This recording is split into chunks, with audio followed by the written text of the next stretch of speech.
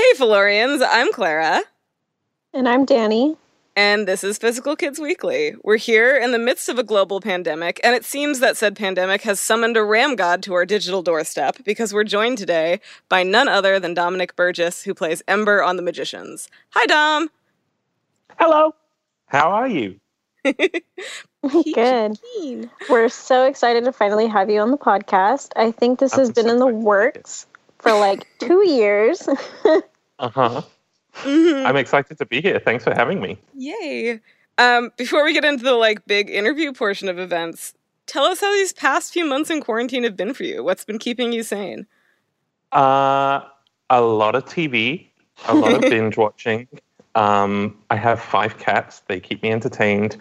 But I'm very much a homebody. I enjoy being at home. I get socially awkward and socially anxious in big crowds sometimes.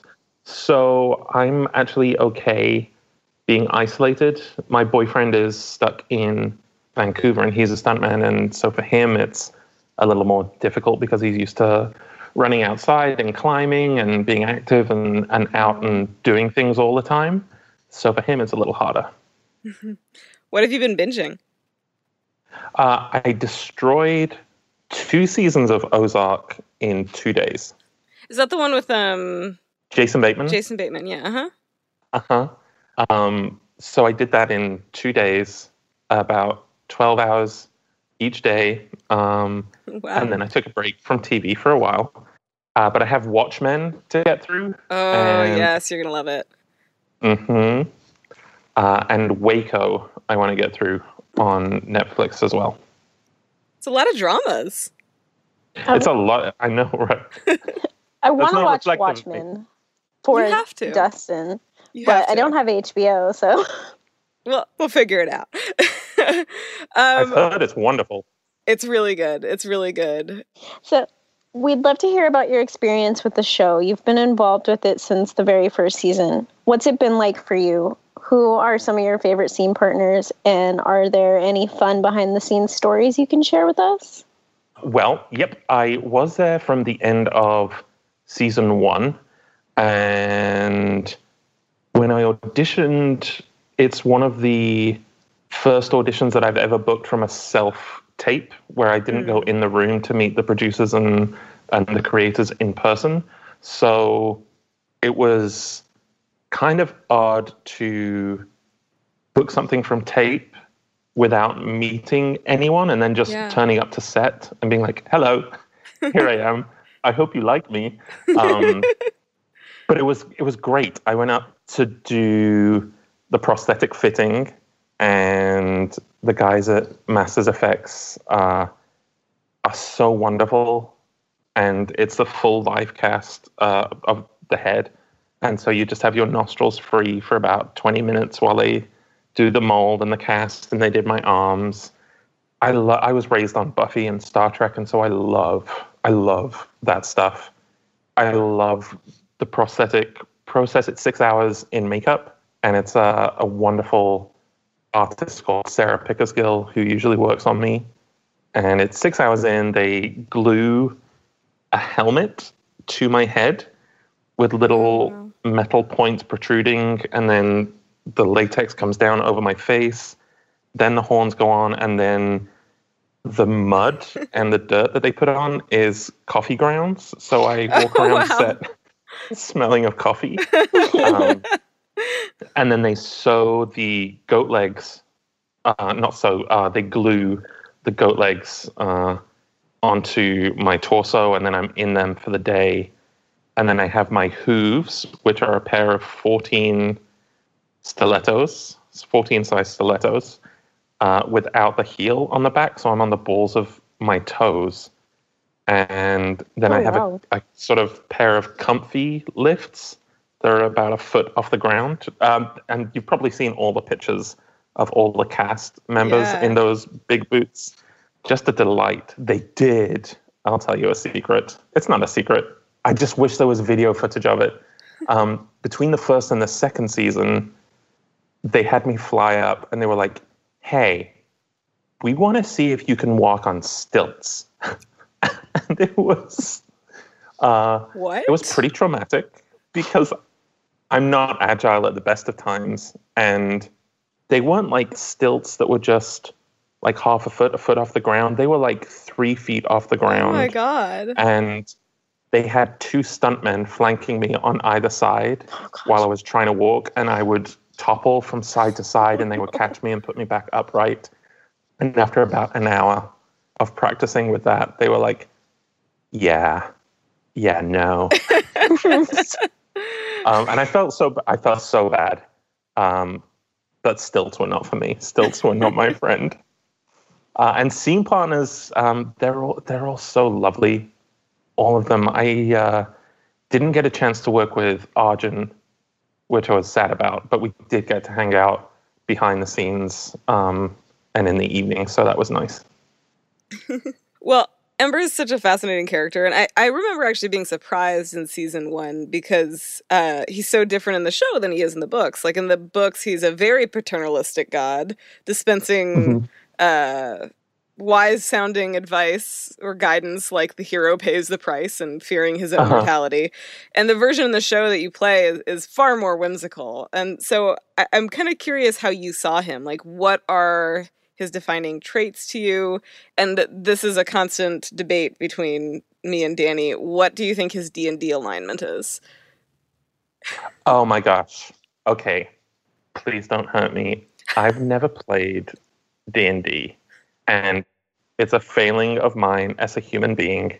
And I have friends, my friend Amy Vorpal, she's deep in the D&D community, and she's a dungeon master for a whole bunch of groups. And then I have another bunch of friends who have a group called Crit Juice, and they all get together and play. And I keep saying, like, I'd love to. I have the Dungeons and Dragons 1980s animated series on DVD, and that's one of my favorites. If there's ever a time to get into it, it's now. Oh yeah, it's true. I know. Right, that's what I was saying. And I keep saying that I want to learn, but I'm also terrified because I know that I just mentioned I binge watched a TV show, and when I get into something, I get into it really, really hard. And so I know that it's going to really take up a lot of my time. So I'm also kind of trepidatious. I'm on that fine line. And then in terms of playing him, when the audition was coming up, I went out and I bought the books, and I was like, I'm going to really study up on him. But just the way that the dialogue was written, it felt so whimsical and very much like a restoration comedy, and he was very aloof and, gosh, very, I guess in British I would call him very faffy, just very above it all, and yeah, just whimsical and aloof. And I played around with it a bit, but it came out pretty naturally after I read that scene. Yeah, he's definitely not anything like Aslan, that's for sure. No. Yeah. And I was expecting, because I read all the books, and then I went through it, and so I went into it thinking, oh my gosh, by the end I'm going to turn into a dragon and I'm going to face off with Quentin, and then the show of course takes a very different route. So when they told me I was dying in season 2, I was like, oh no. But then I was so grateful that they brought me back a few times from the dead. Yeah, they messed with the timeline a lot in those from the book. Yeah, I always think, there's another 39 timelines where maybe I was a dragon. Maybe I did get to live my life as a dragon. But yeah, you can't control those things. And I always love going back, and I'm so grateful that they, after I was dead, that they continued to bring me back. You got to be a pickle monster in this timeline. I did. I had a lot of fun with that too. That was the most improv I'd done on that day, and every time I would tip out the bucket of pickles, which were really heavy, by the way. Like, I had no idea that a bucket full of pickles would be so heavy. And then because I'm in the stilettos, the hooves as well, oh man, they were heavy pickles. But yeah, I did improv. Each time I tipped them out, I would do a different sound effect or a different groan, and then I would have fun just with a different line of dialogue, and they were very generous enough to let me play around with that, so that was nice. About how many takes did you do for that? Gosh, I don't know, because they start off with the wides, and then they bring it in closer, and because we were all in a circle around the table, there's more coverage than if it's just a one-on-one scene, right, because they have to get sort of 5 people around the table, and then when Umber comes in, when Nico comes in, then it's 6 people around the table, and so it becomes a longer process because everyone has to get their coverage done. But I must have done a good 10, 11, 12 takes. I hope if when the Blu-rays come out, some of that survives, because I was having a fun time. It was fun. So that day you smelled like coffee and pickle brine. Coffee, pickle brine, probably sweat by the end of that day, because I was really feeling the Who's that day. But it's still so fun, even when it's hot. It's still the best job. A lot of people who wear the prosthetics seem to feel that way. Like even Sean was saying he loved playing Sir Effingham, even though it was sweat pooling in his ears. Yeah. Yeah. In some ways, it's kind of therapeutic. That the process of getting it done is kind of therapeutic, I find. And when they peel it off at the end of the day, it feels so good, because it sort of cleanses all your pores when they peel everything out. So it's actually kind of nice. And then for the next few days, your skin is so silky smooth. So it actually feels like it's just a fun exfoliation process. Take that. Yeah. And like I said, I was raised on Buffy and Star Trek and X-Files. So I'm really into all that prosthetic and monster makeup. Yeah. Well, Clara, why don't you give him a crash course on what the D&D alignment is? Okay. And then maybe we can get him Danny doesn't want me to let this go. Yeah. Okay. So there are apparently more complicated systems than this that I just learned about, but the basic thing is you have lawful to chaotic on the one hand with neutral in the middle, and good to evil on the other hand with neutral in the middle. And so lawful is basically, I mean, it's kind of what it sounds like. It's like rule abiding, but if you are aligned lawful, it's like rule abiding is very high ranked, sort of as a moral code in and of itself. And it doesn't necessarily mean like the law imposed by government, but it could be like a dogma for a religion or something like that as well. Your moral compass. Right. Chaotic, on the other hand, it's the opposite. It's basically like fuck with things for fuck with things' sake. It's I think that a lot of artists are chaotically aligned, because you kind of have to be to right, that's the whole idea, the writer's idea of run a character up a tree and see what happens and throw things at them, right? That's a chaotic ideal in a lot of ways. And then good and evil, I think, are pretty self-explanatory.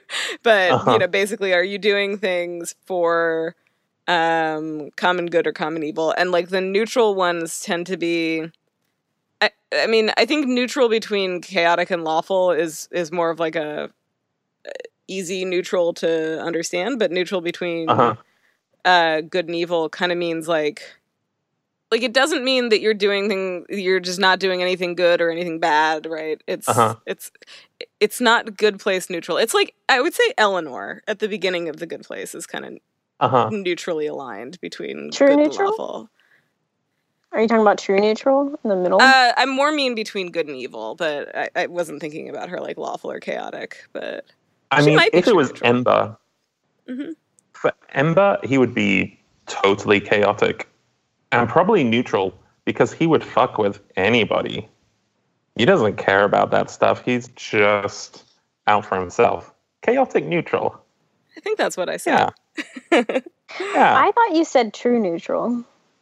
Oh, no. I don't think I said that for Ember, but it's possible. We can go back and listen. Either way, I think that's a decent I'm pretty sure assessment. I said chaotic evil, though, right? I think you said evil. I think that was the big thing that I was surprised by.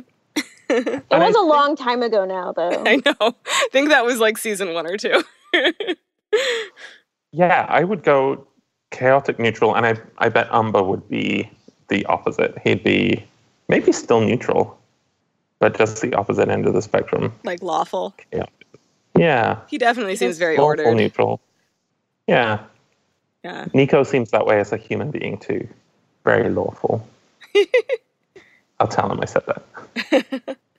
I'm kind of like, I love the way that the show ended up writing the characters, but there's some things that I just miss about Ember and Umber from the books. Like, it had such a deep storyline. Like, especially like their involvement in Martin and Rupert and like everyone. Yeah, it's like I was saying, I read the books beforehand, and so for right or wrong, I might have gone in being like, oh, this is going to happen, this is going to happen. Just the nature of television or film adaptations in general, there are things that then, as readers, we miss. That I was watching Game of Thrones. Don't get Danny started. After the Red Wedding, I was just waiting for Catelyn Stark to come back. And I waited, and I waited, and I waited. And I was so incensed that Lady Stoneheart never came. But then I was like, well, I guess it's TV and it's different. And then, Lord of the Rings, I was like, why didn't they go to the Barrow Downs? But it's still my favorite set of films, and I still love it. And it's just, they can both exist at the same time. We have the books and we have the show, and one doesn't supersede the other. You have to make peace with it. I think like there's some things like in series that like if you are a book reader and you're really serious about it, that you just like get really upset that they cut. Like it's something like unforgivable. Like I've definitely had moments like that within like like Harry Potter or The Hunger Games. Oh, my boyfriend's a big Harry Potter fan, and so I enjoy the films, but then we'll watch Harry Potter and he'll be like, in the books. I'm like, okay. What's your house? Oh, I'm a Hufflepuff. I had a feeling. Every time I do one of the quizzes or what house are you in, I'm a Hufflepuff. And my boyfriend would probably be somewhere in between Ravenclaw and Slytherin. Solid. That's us both. Yeah. Well, we should move on to the next question. Got a little bit off topic. Okay. So Ember in the show is very much a trickster god. Is it fun to play a role like that where your character really doesn't give a fuck about the consequences of his actions except as it does and doesn't entertain him? And what does that let you do that you wouldn't be able to when you're playing a more straight-laced character? I'm so lucky as a character actor that every role I do, knock on wood, is so different. And Ember is very much unlike anything else I've played. So it's always a joy to get to go because you just feel like you're having a party as Ember. And especially because you're in the prosthetic makeup as well, there's a part of that makes performing kind of liberating because sometimes your facial features are hidden behind the latex. And so you might have to elevate your performance a little bit more for your expressions to work through the latex or to portray the emotions that you want to be portraying. Yeah, it's a lot of fun just to be able to go and play around like that. It's like theater. You're doing theater, but on TV, because you're thinking about your movement where possible as much as the hooves will allow, because I'm not good at walking in the hooves. Nico was much better. Nico was much more agile on his hooves than I was. How high were the stilettos? They're pretty high. I mean, because I'm 6'5" already, and then with the stilettos, I feel like I'm like at least 6'9", 6'10", and I'm sort of towering above people. But they're kind of the stiletto base, and then there's a foam hoof built out around it. But with the no heel, I have to have the staff there, otherwise I'll topple over for sure. And then like the next day I can really feel it in my calves and in my thighs because I can't stand up straight. So you're always kind of semi squatting for the day to be able to walk in them. I got off topic from the performance. But yeah, it's fun and liberating to be able to play him for sure. And his like lack of give a fuckness about morality makes it all the more hilarious that like your character on The Good Place is a moral philosopher. Uh-huh. So what's it like? What was it like going between those two roles? Because you were on those shows at the same time, and how would you describe the environment in each show? Oh gosh, they are both so. I mean, 90% of the shows that you go and work on are lovely experiences. It's really few and far between that you go and you experience something that's unpleasant. So they were both a delight. It's a little not awkward when you're a guest star, because when you're as Ember, I would pop up for 1 or 2 episodes a season, and then on The Good Place, it's sort of you pop up for 1 episode a season, and so you don't get to know what the full storylines of the season are, Right. and because you're only seeing those people once a year, and usually you're there just for 1 or 2 days, you don't really get the same experience of family, I guess, that you would if you were there routinely. But both of those shows, both The Good Place and The Magicians, and Star Trek more recently, were so welcoming and so friendly. You know, sometimes you turn up as a guest star actor and you get your trailer and then you sit in your chair and you get up and you do the scene and then that's it and you go home and it's a job and it's very nice. But with The Good Place and Magicians and Star Trek and Flash, they are so welcoming and so warm. And when they are so welcoming and so warm, I feel like it adds an ease to a performance that you feel like you can take more risks and you can play and you can explore, as opposed to sort of just going in and being like, I'm here to do a job and then I'm going to go. Does that make sense? Did I explain that well? Yeah, absolutely. But yeah, they're lovely and divine, and they always, you know, invite you to the wrap parties and make you feel involved, and you know, they'll send you the packets before the episode will go live to live tweet along, and the images and the gifs, I say gifs, to go out. At John Carmack wants to know where you looked for inspiration as Ember. Were there other actors or characters that inspired you, or were there mythological or historical figures you drew from?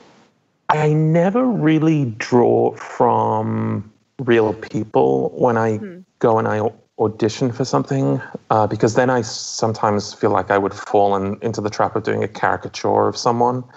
It might sort of dull my natural instincts, because I'd be thinking like, oh, how would Chris Pratt do this? He'd probably say it like this. And then it takes you out of your head and sort of dulls your own instincts.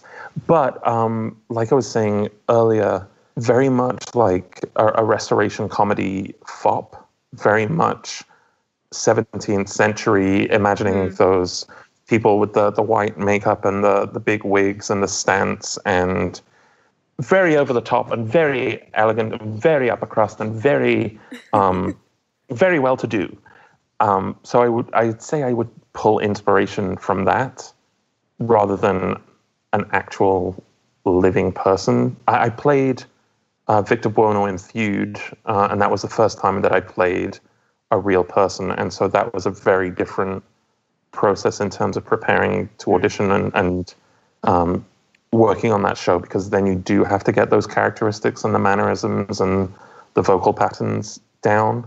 But yeah, playing something like Ember is very free and liberating to make big choices. Well, and I think one of the cool things about a show like The Magicians is even when it does draw on, like, I think in the books, the template I always sort of saw for Ember and Umber was Romulus and Remus, right? Like two brother gods who have these sort of, have this sort of like yin yang opposing set of traits. But one of the things that I love about the way that the show did it just sort of leaned into the fact that they were brothers who would have a sibling rivalry. And then it gives you much more room to play. Uh-huh. And I wasn't sure at first, when they were starting to do the second season and they were saying, oh, you're going to have a twin brother, I wasn't sure if I was going to be playing both versions of him. Right. I don't know if they were deep conversations that they were having on their end at the Magicians, if that was ever on the table. But from reading the books, I know there were instances where Umber was mistaken for Ember and vice versa. And so I was like, oh gosh, maybe I'm going to play both, and I'll start thinking about how I would play the other half of him. And then they found Nico, and we were very different physically and vocally and in our energies. So yeah, and then it's always fun to play off another human being as well, as opposed to playing off yourself as a tennis ball in one shot and vice versa. And then I don't know how they would have done it makeup wise. Yeah, that would have been hard. Yeah, I don't know. There have been some really long days. Yeah, but that's not my problem anymore. Well, we have a lot of overlapping questions from our listeners for you, and I think they can basically be divided into 3 categories. Questions about cake, questions about costume, and questions about cats. So where do you want to start? Oh, gosh. We can start. Let's start with cats. All right, Danny, take it away. This is your territory. Okay. I have a cat. One's actually right next to me. Oh, one of mine just arrived too. Wait, there's one behind you too, I think. Yeah, there is. Ripley is behind me. This is Frodo Baggins. Nub Nub is at my feet. The Link is in the cat tree, and Pippin is over there in the distance. It's cute. This is Dobby, and my other one, Hermione, is off doing her own thing. Hi, Dobby. Dobby and Hermione. Where did they get their names? Some, obscure British book series. It'll never catch on. So, on a scale of 1 to 10, how bananas was it to film the scene with the kittens in season 3? How many kittens were there, and did you try to take any of them home? Oh gosh, I would have done. I already had 5 cats at the time. Otherwise, I absolutely would have done. And then because it was in Vancouver as well, I think there would have been logistics of if I would have been allowed to adopt them and take them on a plane without them having a shot and pet passports. I think they did all get adopted though from members of the crew, or at least a couple of them got adopted. But it was so good, and oh my gosh, I love Sarah and John so much because they know that I'm besotted by cats, and for them to be like, we wrote you a scene with kittens, it's just the best. They were so unruly, and then I was so anxious because I've never acted with animals before, and then they sort of like drape them all over me.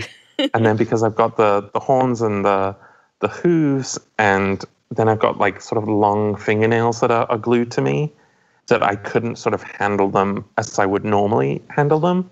I mean, gosh, they were everywhere. They were under the throne, around the throne, going behind curtains, and they would have to come and they would have to reset them, and they would be like, no, the ginger one was on his shoulder and the tabby one was on his knee, and this one goes here. Continuity must be crazy with that. Oh man. And so then the cat wranglers would disappear, and then of course they'd all move, and then they'd be like, no, they've got to go back, and they'd run back in and put them where they were supposed to be.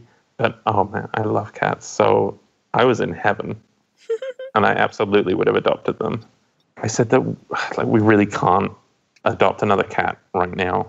But if we were to find one on the street and it just happened, we were not looking for it, but it came to us, then maybe. Have you ever been to Istanbul? No, but I know all about the cats of Istanbul. I did research there in grad school, and I spent about 3 months total, and 2 months in 2.5 months in one stretch. And they're everywhere. You go to the farmer's market, there's a brood of kittens under one of the stalls. I had my favorites. There was this giant, like Jabba the Hutt sized kitten that looked like it was like a bowling ball with a head that was in my neighborhood. There was one that had like a little like gray tabby that had a little like a little piece taken out of one of its ears that had the cutest little meow. Oh, there were so many. So if you lived in Istanbul and that were your logic, like if it just shows up on my doorstep, you would have a million kitties. Uh-huh. A million. Yeah, I'd take it. I keep seeing on my Facebook feed every now and then someone will post, I guess it's this article that does the rounds, where you can go and live on a Greek island and look after the cats, and you can stay in the place for free. And that keeps popping up on my feed, and all the time I'm like, I could do it. I could just go. I could go on a writing retreat and just live on a Greek island for a year and look after cats. But then I couldn't leave my cats behind. True. I couldn't do it. I couldn't. I love cats, but that's kind of the saddest part about them is that you can't really travel with you as well as dogs can travel with people. Yeah. Although I have my friend Vanessa, she just drove across to Michigan and she took her cat with her, and then now she's driven down to Florida, and her cat travels so well. It just is like, yep, this is what we're doing. And he's so happy wherever they go. And with my cats, we moved house in December of last year, and traveling with them, we didn't even travel far. We traveled like half a mile to our new place. And if anyone heard us, they were howling, they were screaming. They did not like change. They did not take well to it at all. I know. But now they're good. Now they love it. Yeah, my cats don't like change either. We like moved once and like they were like hissing at each other for like 2 days. As if they just weren't the same cats. Yeah. Yeah, it's stressful for them too. Yeah. Well, you kind of already answered this, but tell us about your cats. What are their names? How old are they? And what are their personalities like? Oh boy. Okay. So Frodo Baggins, he's 6 and he is 22 pounds. He's a chunk. His brother is Pippin, and he is very standoffish. He is definitely a Slytherin. He is not very... he's friendly with me, but he'll sort of stay at the other end of the room when strangers come in, and he'll just stare at them and give them the eye. And they're littermates, they're brothers, but they have completely different personalities.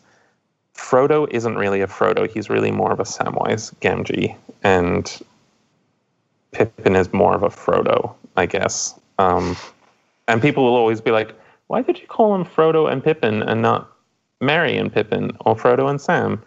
And I don't have an answer. I don't have an answer for you. Then there's Ripley, who's behind me. She is 4, and she's named after Ellen Ripley of the Alien films. And there's Blink, who is blind. He's 3. He's a tabby. And we have Nub Nub, who has 3 legs, and he's our most recent addition. And he's pretty skittish. He was found in a pretty bad way with cigarette burns on him, and they think that someone had stamped on his back leg. So he's a little skittish.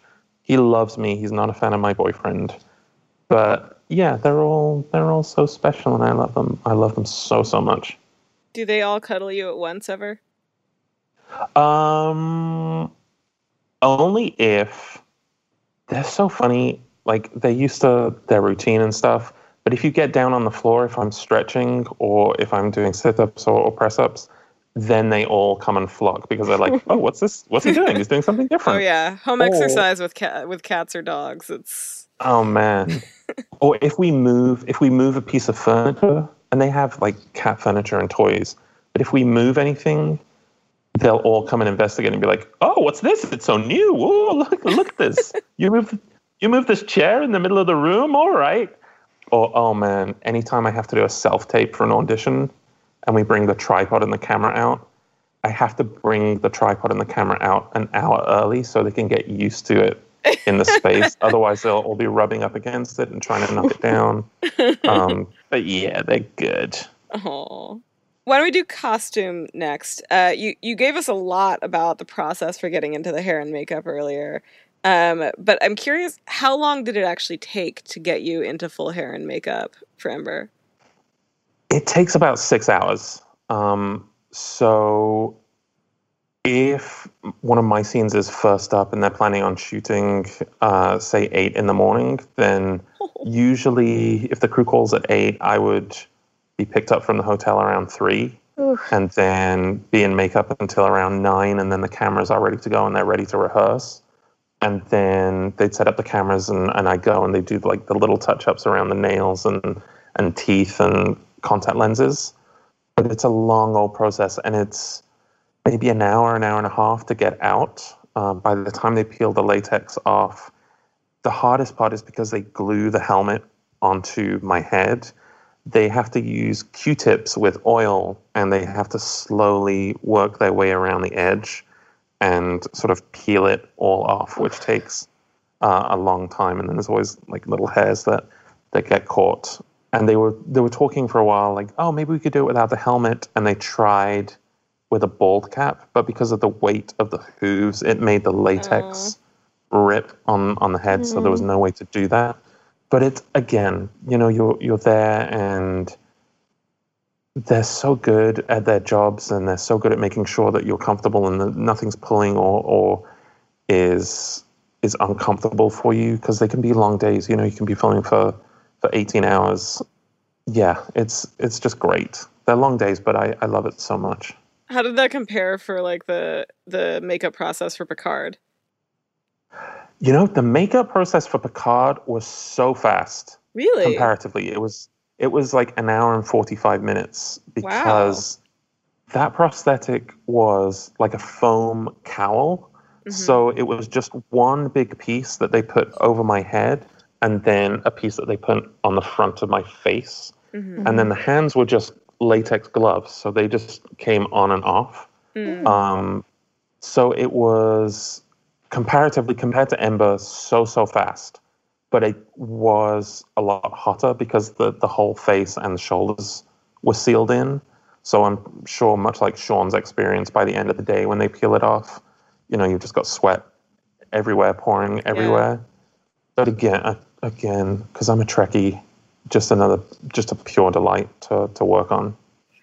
I'm a Trekkie too, so I understand. That question, by the way, the one about process, was from Lauren at House at Mers. I'm forgetting to identify people, and I think I forgot to fill all of them in, so apologies to all the listeners who submitted questions. We see you.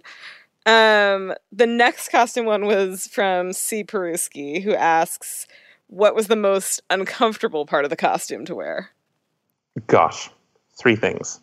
I guess for me, the contact lenses, because I'm just squeamish about things going in my eyes. By the end, by the 5th season, by the 5th time we did it, I was much more comfortable. And by the time we'd done Picard, I was so used to things coming in and out of my eyes that I was like, oh, I get it.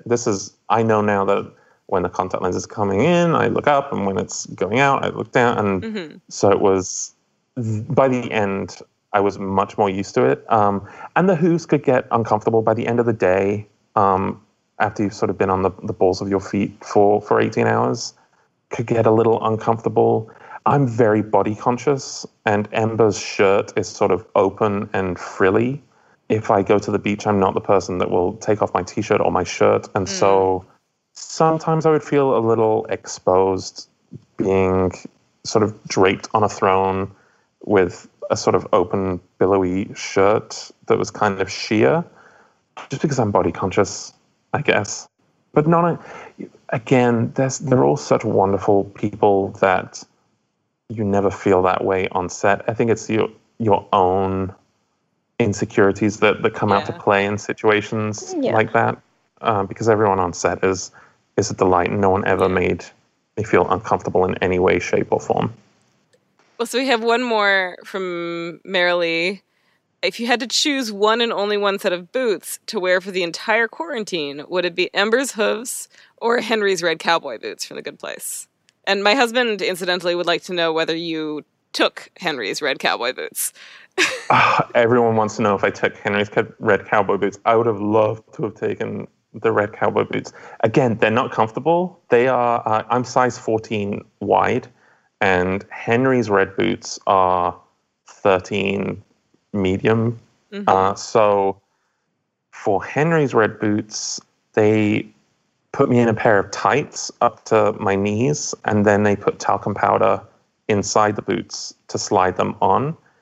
And then when the boots come off, it's me sitting down and pulling while 3 or 4 wardrobe people pull them off my feet. Such is the way. So it really gets you into the character of like these boots. Oh yeah. Injured. Like when the boots are on, the boots are on. And much like the hoop, much like Ember's hoops too. But I would probably say the cowboy boots. Those would be the ones you'd take for quarantine? Yeah. Although, the platforms that they have, the Hoove stand-in boots are so comfortable. And so if that was an option, I would take the Hoove stand-in boots. Well, I think it's on to cake questions now. Yes. Yeah. So, did you actually get to eat little cakes as part of your performance? I did. In season 2, just before I died, there were a couple of cupcakes that they kept bringing out. And I think I ate them whole each time. So we probably in the season 2 finale, I think I probably got through 9 or 10 little cakes. Oh my gosh. They're like little pedophore-looking things. Yeah. But the other cake question is, what's your favorite type of cake? Oh gosh, I'm a sucker for chocolate cake. It's my downfall. Go to any restaurant and there's chocolate cake, then I'm like, oh well, there's nothing we can do. Is it like straight up chocolate, or do you like it cut with other things? I mean, usually straight up chocolate with like the chocolate frosting and the chocolate film. Like I'm a chocolate fiend. I'm a monster. You and my husband are in the same place. He believes that it's not dessert if it doesn't include chocolate. Mm-hmm. I love chocolate, but I don't like chocolate in my desserts for some reason. Like I like just pure chocolate. Oh no! That chocolate cake. You could tell me that I could never eat chips ever again, and I'd be like, okay, that sounds fair. But if you told me that I couldn't have chocolate or chocolate cake or Haagen-Dazs, then it'd be game over. Were you talking about British chips or American chips? Both. Both. I will say one of the things that I miss the most food-wise since going into like shelter in place is French fries, because it just like I don't really want to order food from any of the places that have French fries, but I miss them. I miss them very much, and they're a pain in the ass to make. So they are. Yeah. I just miss restaurants in general. Mm-hmm. That's like one of the things I think I miss the most. It's not the same, like ordering in or picking up. Yeah. Also having to like soap down all the containers or whatever. Yeah, I miss, I have a park close by and I miss going for walks in the park. I tried it a couple of times and I was being very conscious of keeping my distance, and then, joggers would run up behind and they'd be huffing and panting and sweating, and they'd run within, 1 feet, 2 feet, and they'd be like, whoa, never mind. I'm going to go back indoors. And I miss going to the movies so much. Yeah. It's not quite the same. No. Netflix party only gets you so far. Yeah. And because my boyfriend's in Vancouver, he's stuck up there. So we don't have all the same shows on Netflix that we can watch, because they have different titles available. And so we'll always get on and be like, what can we watch? And then we can never figure it out. You got to get yourselves a VPN. Oh, yes, I know. I use it sometimes to watch some British shows, like Casualty. If anyone knows Casualty, it's a British soap. You don't need to watch it. We watch, it's on BBC America, so I don't know if it actually, I don't know whether it qualifies, but our big BBC America show is Killing Eve, which just came back. So that's I'm pretty sure that's an American show. Mm-hmm. I wasn't sure. I mean, it's BBC America, and everyone except for Sandra Oh is British. So it could be like BBC produced. I don't know. I'll have to look it up at some point. But I still haven't used to done the watch a second lot. season yet. I used to watch a lot of British TV, but not as much lately. But when I was like a teenager, I ate that shit up. It's so funny because I wanted to move to America because I loved American programming so much, like Buffy and X-Files and Twin Peaks and Star Trek. And I moved here, and then England started doing Game of Thrones and Downton Abbey and all this prestige drama that I was like, oh, well, now I should go back and I should And like over Sherlock. Uh-huh. Yeah. Yeah. Well, and Doctor Who came back and got, you know... that was my first TV job. Really? Wait, who are you? I haven't watched in ages, but who are you in Doctor Who? I have 3 words in the first season with Christopher Eccleston in Bad Wolf. It's on the game station with the android. And I get zapped and turned into Dalek food. And that was my very first TV job at a drama school. I'm going to have to check that out again. Yeah. Well, so I have to say one of the reasons that we've both been so excited about this interview is that you've been in so many great shows over the years, and a lot of my favorite shows in the last few years. So The Magicians, obviously, and The Good Place, which we talked about, and Picard, and Santa Clarita Diet. Rest in peace. Though it won't, because it's about zombies. Yeah. And a lot of those shows are big fandom shows, and you end up in these really recognizable, often comical roles in those. So I guess I was curious what draws you to the sort of comedic side of acting and what your own sense of humor is like. I'm pretty silly. I have a pretty silly sense of humor.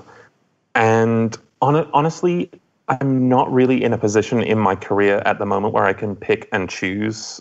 I mean, I could always say no to stuff, I guess, but I'm not really at the level where I could be like, I'm going to pick that one over that one with competing projects. Sometimes auditions will come in and I'll read them and be like, oh, yeah, no, that's not for me. Yeah, I'm not I don't have the liberty or the freedom to pick and choose to that extent. But I love those roles. Even if it's a serious role, I'll always, I guess, find a way to eke humor out of it if I can. A lot of my training background is more leaning towards comedy. Although when I watch films and I watch shows, I guess I watch more dramas than comedies. So I don't know. It's a weird mix. And for a while, I felt like my resume was getting unbalanced and I was only doing comedy. And then I really tried hard to address and be like, oh no, but I want to do everything. But now I feel like I have a nice balance, I guess. So the next question is, what is your dream role? Gosh, I feel so spoiled because Star Trek was, when I found out that they were doing Star Trek and Patrick Stewart was coming back, I called my manager immediately and told her, like, oh my gosh, Camilla, I will be a sliding door. I will hide in a computer console. I will be a rock on an alien planet. I just, in any way, shape, or form, want to be part of that universe. And then I knew the casting directors because they were the office that had worked on Feud, and so I went down there with a handwritten note and said, like, oh my gosh, I would race home from high school and do my homework in front of the next generation, and I love Voyager, and oh my gosh. And they let me go in an audition, and so I feel like I've peaked because Star Trek was was it. But I guess a dream role for me, like I was saying earlier on, you know, when you're a guest star actor and you just pop in for one episode, or you're just there once or twice a season, or come in once a year, I would love to find a show where there's that sort of sense of family, and you're there for 6-7 months working for a season, and then you can go off on hiatus, and I could say like, great, I'm gonna write something and direct something with this 4 or 5 months that I got off, and then we can go back and we can be a family again for another 7 months. And it sounds naive and dreamy, but I guess that would be the ultimate goal. Well, so can I sidebar us and make us talk Trek? Because, sorry, Yeah. Danny, I know this is not exactly your wheelhouse, but you got to talk about cats for a while. So what is your Star Trek series? Who's your favorite captain? This is a controversial subject, and there's only one right answer.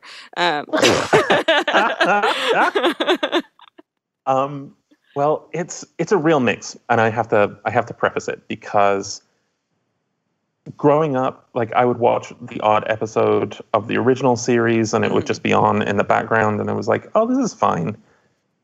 And then I saw Wrath of Khan, and then I was like, "Oh, this is good." So Wrath of Khan, Undiscovered Country, First Contact are my favorite films. On the series side, I love Next Gen, I love Deep Space Nine, but when I was growing up, I would only catch sort of the episodes that were on when I got home, and so I would get home and I would put it on, and it'd be like, great, but I wasn't aware of the running order or if I'd missed many episodes. And so the first show that I watched from pilot to finale was Voyager. That was the first one where it was like, oh, there's the pilot, I'm going to sit down, I'm going to make time to watch it, and I'm going to tune in every week that it comes on. So that was the one that I watched from beginning to end as it aired. So Voyager still has a special... Congratulations, that was the right answer. Actually, I did an episode of Agents of S.H.I.E.L.D. Early when I moved to LA as well. And the director of the episode got switched out at the last minute. And so I was already excited to be like, oh my gosh, I'm going to be on a Marvel show. And I turned up and the PA was like, okay, Dominic, let me introduce you to the director. This is Roxanne Dawson. And I nearly collapsed because I wasn't. It was so unexpected, and it was just like, "Here's one of your idols," and I held it together very well. I held it together. Well, so you must have been like doubly thrilled that you got to be in an episode with both Patrick Stewart and Jerry Ryan. So excited! I knew when they sent the call sheet, and on the call sheet, she was just listed as SON. So I was like, "Son, hold on, I don't know." So I kind of suspected, and she was lovely. They were all so lovely, and oh my gosh, Jonathan Frakes runs the nicest set. It's the warmest, nicest set, and to see him and Patrick talking together, there's so much love and respect there. It was oh my gosh, I was in heaven. I loved it so much. Maybe I didn't die. Maybe I'm still alive. It's happened before. I die on every single sci-fi show I work on. Doctor Who, Agents of S.H.I.E.L.D., Santa Clarita Diet, The Flash, Star Trek, The Magician. But you came back on The Magicians. I did. You still got to be magical emanation? It was something else emanation. It was something emanation, but divine emanation. Divine. Yes. Yes. Yes. Divine emanation and eliminations. Yes. All right. Well, thank you for that sidebar. Thank you for tolerating it, Danny. Yeah. This question comes from Treason Snow. Your character gets to impose all sorts of chaos and whimsy on Fillory. What's one whimsical law you, Dominic, would like to impose on the real world? Oh boy, cats. All the cats. All the cats. I guess I'd get rid of like serious people. I'd get rid of like assholes. Well, like people that are mean. I just get rid of mean people. People, like there's no need to be mean. People that are mean make me so angry, bullying, and it really, it's something that upsets me greatly. So I would just, I guess, turn all those people into. I wouldn't even say turn them into animals because I like animals. Maybe I you'd don't like know. them if they were animals, though. Like, maybe they would be better as animals. Maybe they'd be better as animals. And if Maybe. not, do you like cockroaches? Because that's an animal. No, I'm not a cockroach. If I can, I'll always try and save insects that are in the apartment. The cats will usually get to them first. I really struggle with spiders. Spiders are I really have a hard time with spiders. But otherwise, I kind of don't mind any other animals. Well, my friend has a special curse that she has devised in her imagining that anytime it mostly is used on other drivers, that like anytime somebody cuts her off or does something horrible on the road, she wishes that eggs would fall out of the sky onto their car. Oh, I think that's a pretty good one. See, that's nice and whimsical. Here am I, be like, I turn them into animals, and she's like, eggs. How delightful. Well, so I'm going to ask a weird question because I wrote it. Why not?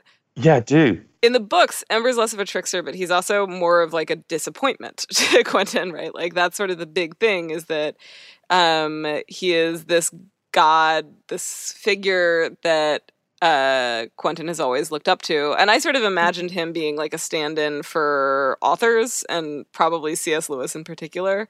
And like when you actually learn the reality of this person who you see as a god, you see that, you know, it's just a person, or, you know, at least just as flawed as anybody else.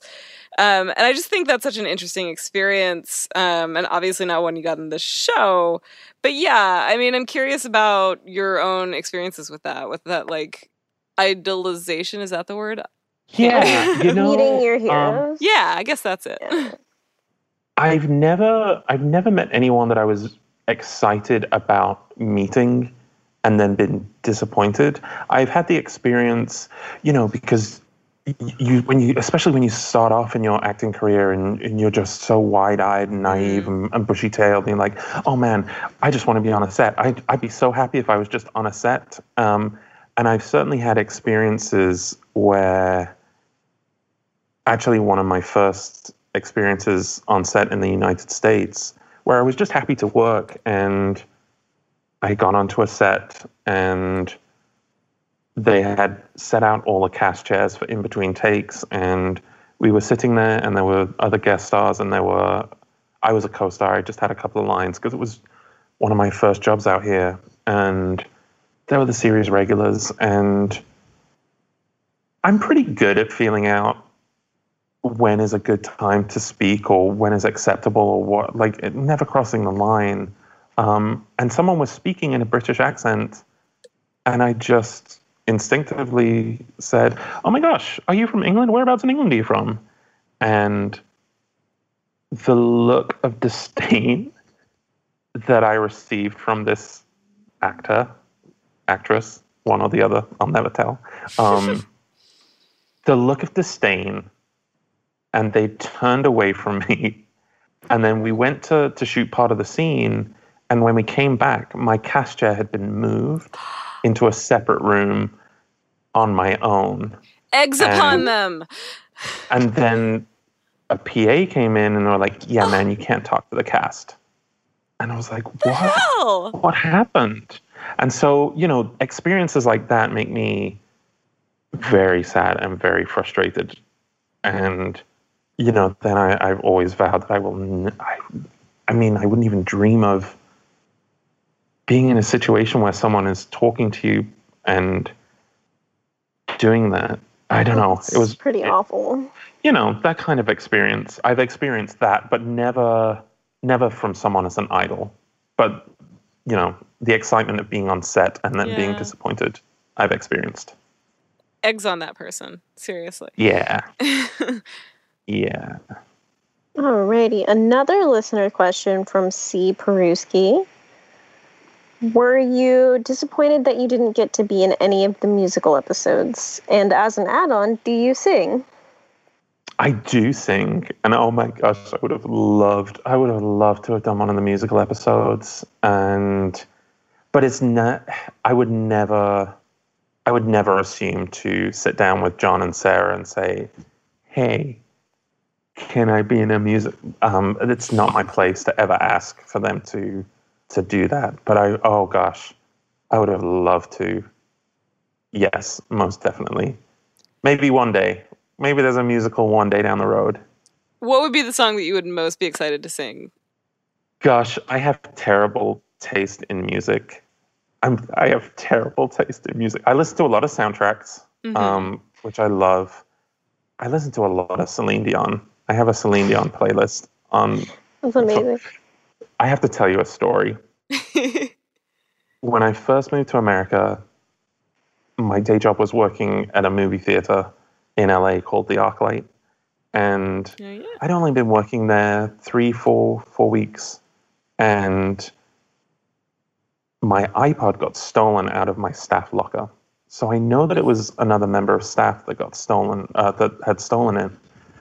And before I felt anger and rage and frustration that someone had stolen my property, all I felt was the deep, deep shame about the playlists that they were going to find and the music choices that I had, because I have terrible taste in music. I mean, it's not terrible. No, you just have to embrace the things that you love. Celine Dion has an operatic voice. 7 on there. A lot of Steps, if people in England know the band Steps. There was a lot of Steps, a lot of S Club 7, a lot of pop, a lot of country music. There was a lot going on that iPod. And I just felt I couldn't look other members of staff in the eye as I was walking around for a few weeks.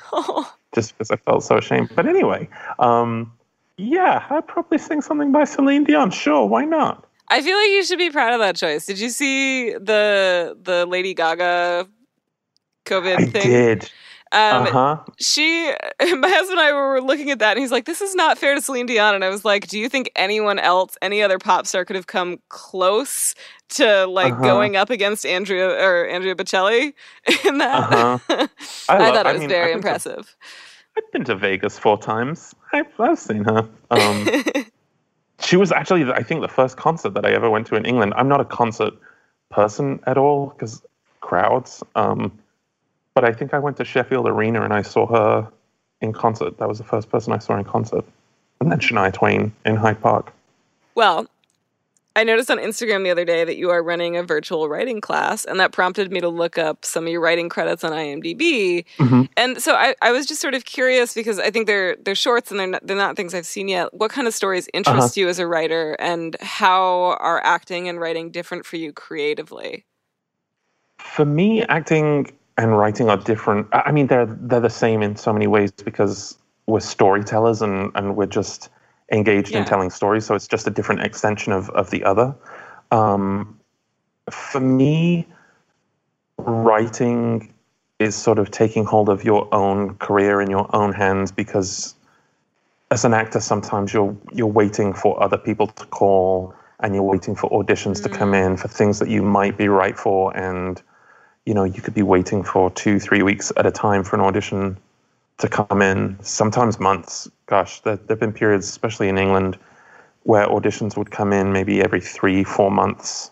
And so there's that desperation that sort of creeps in. But with writing, you can sit down with a laptop, you can go anywhere, you can go to a coffee shop, you can do it while you're traveling.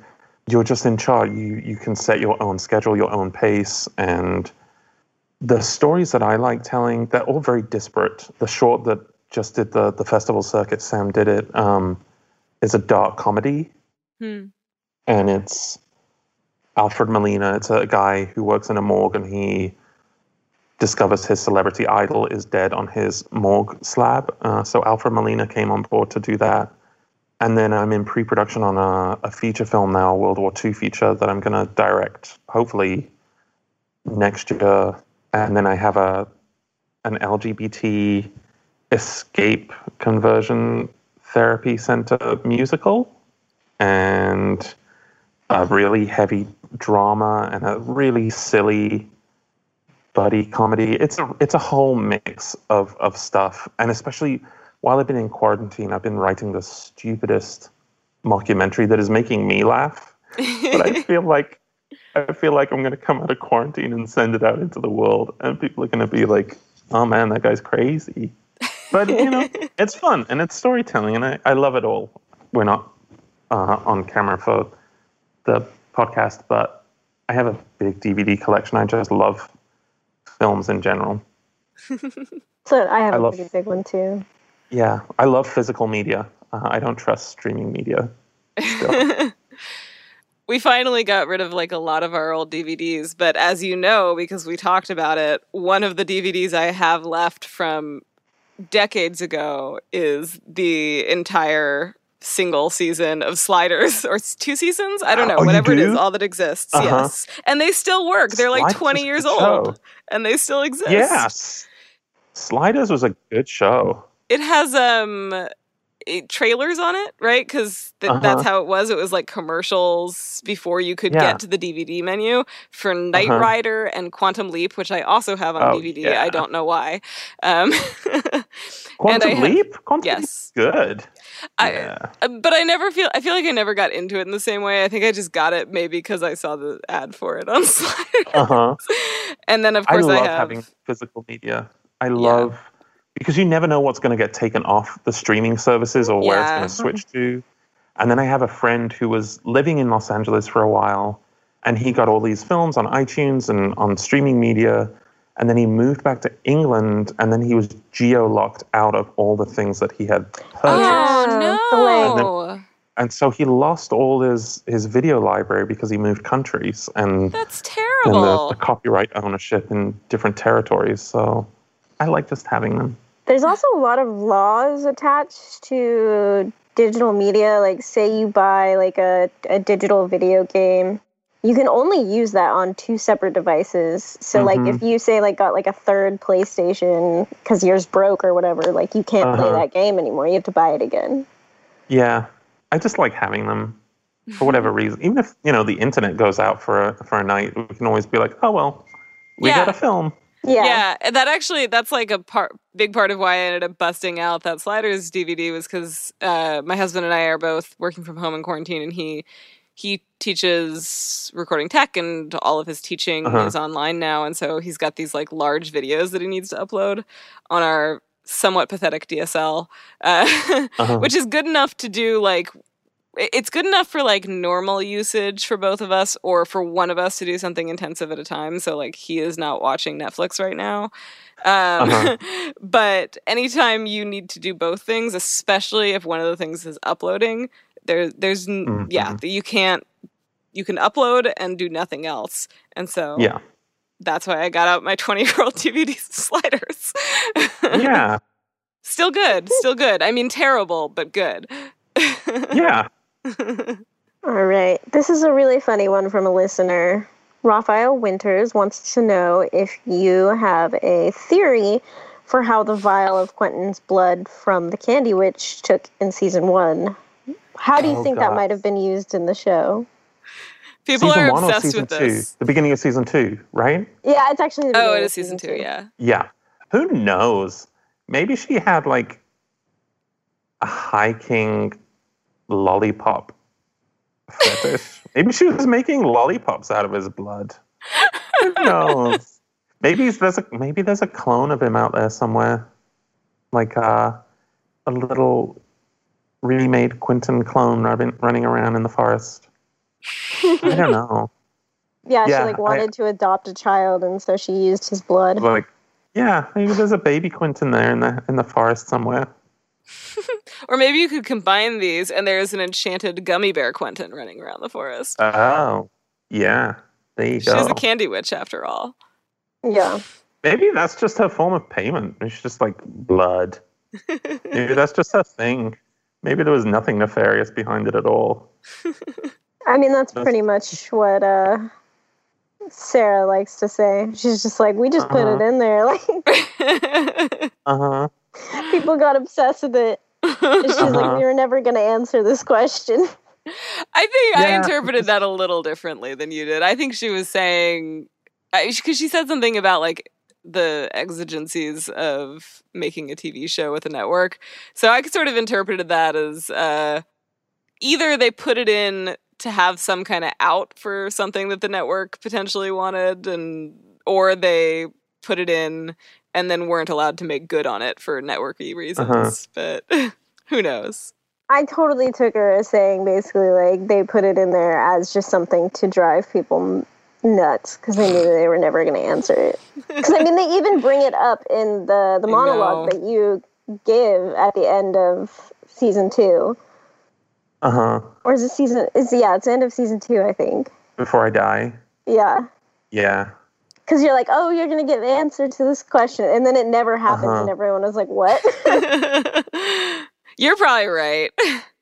I have, it's not the same thing, I guess, with the sort of dangling questions.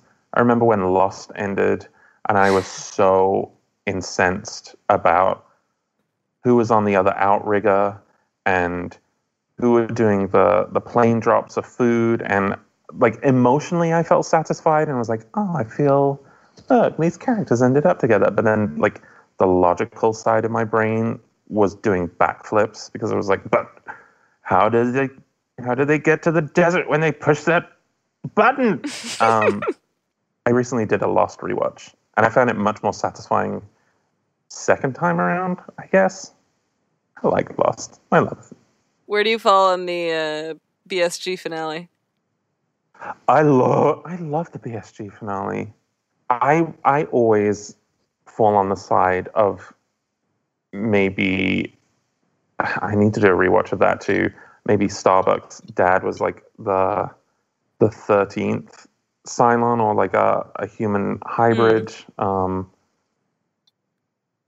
I need to rewatch it, but I never had a problem with it. I guess I had a problem with how she came back and like she was an angel. I remember having more problems with it at the time, and then when I did the rewatch of it the second time through, seeing how early they planted those seeds storyline wise, and then I was like, oh, okay, cool. Sometimes I get frustrated when plot lines come out of nowhere and it's like, she's an angel. But they planted it, I guess. Well, how did you feel about the Game of Thrones finale? I love Game of Thrones, and I'll defend it to the end. I don't dislike the endings or the roads that the characters went down. I feel like I needed another 10 episodes to get to those places. Yeah. I don't mind where they ended up. Or maybe less battle scenes that were half an hour long. It was so weird that they decided to just keep cutting the season shorter and shorter. Yeah, like I said, I don't mind that Daenerys took that road. It was just so jarring in terms of the pace given like the pace of the first 4 seasons, and then things, kind of pick up in terms of how fast people are traveling, and then by the last season, I sort of got whiplash in terms of like, okay, they're there now. Because I guess they were sort of defying the logic that they had laid out in the earlier seasons. Yeah. So like part of me was satisfied, and then I guess in my head I'm filling in the blanks for things that didn't show up on screen. Yeah, it was just like at that point in time it wasn't narratively earned, the ending. But like I think most of it, for the most part, I'm like, okay, like I can see where it came from, why it would happen, but it just wasn't there yet. It was just kind of like shove it all in your face at the very end. But I'll still defend it. I still love it. I have the Blu-rays down here, and I'll defend it. I'll defend it to the end. That concludes this episode of Controversial Finales and takes us to one of our favorite questions. So we asked this to pretty much everyone that we have on. If you could choose anyone's wardrobe to steal from the magicians, whose would it be and why? Oh my gosh.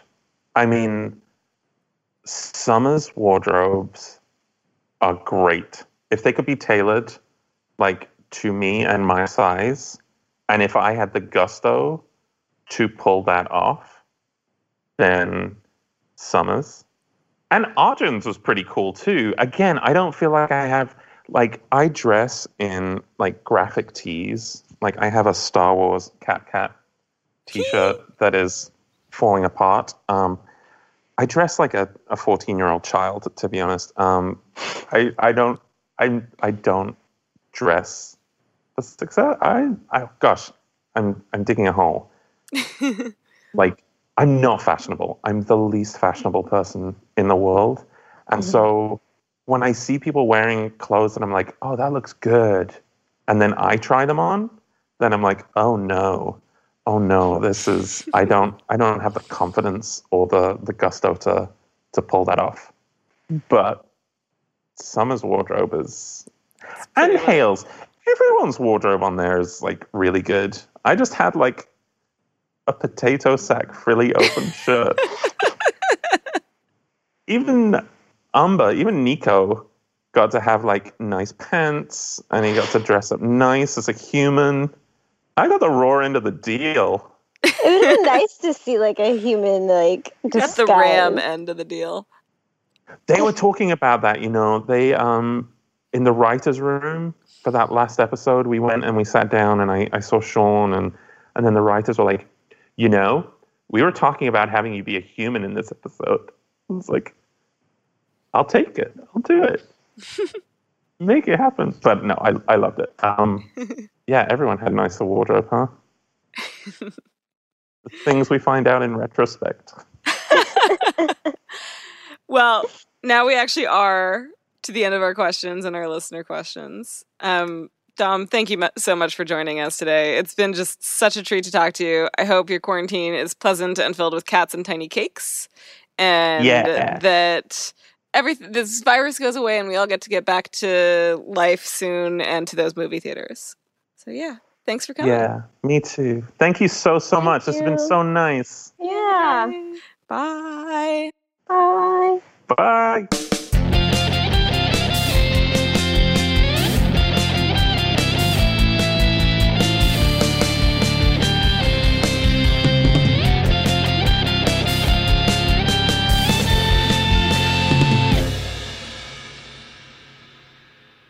Mind slut. Maybe she was making lollipops out of his blood.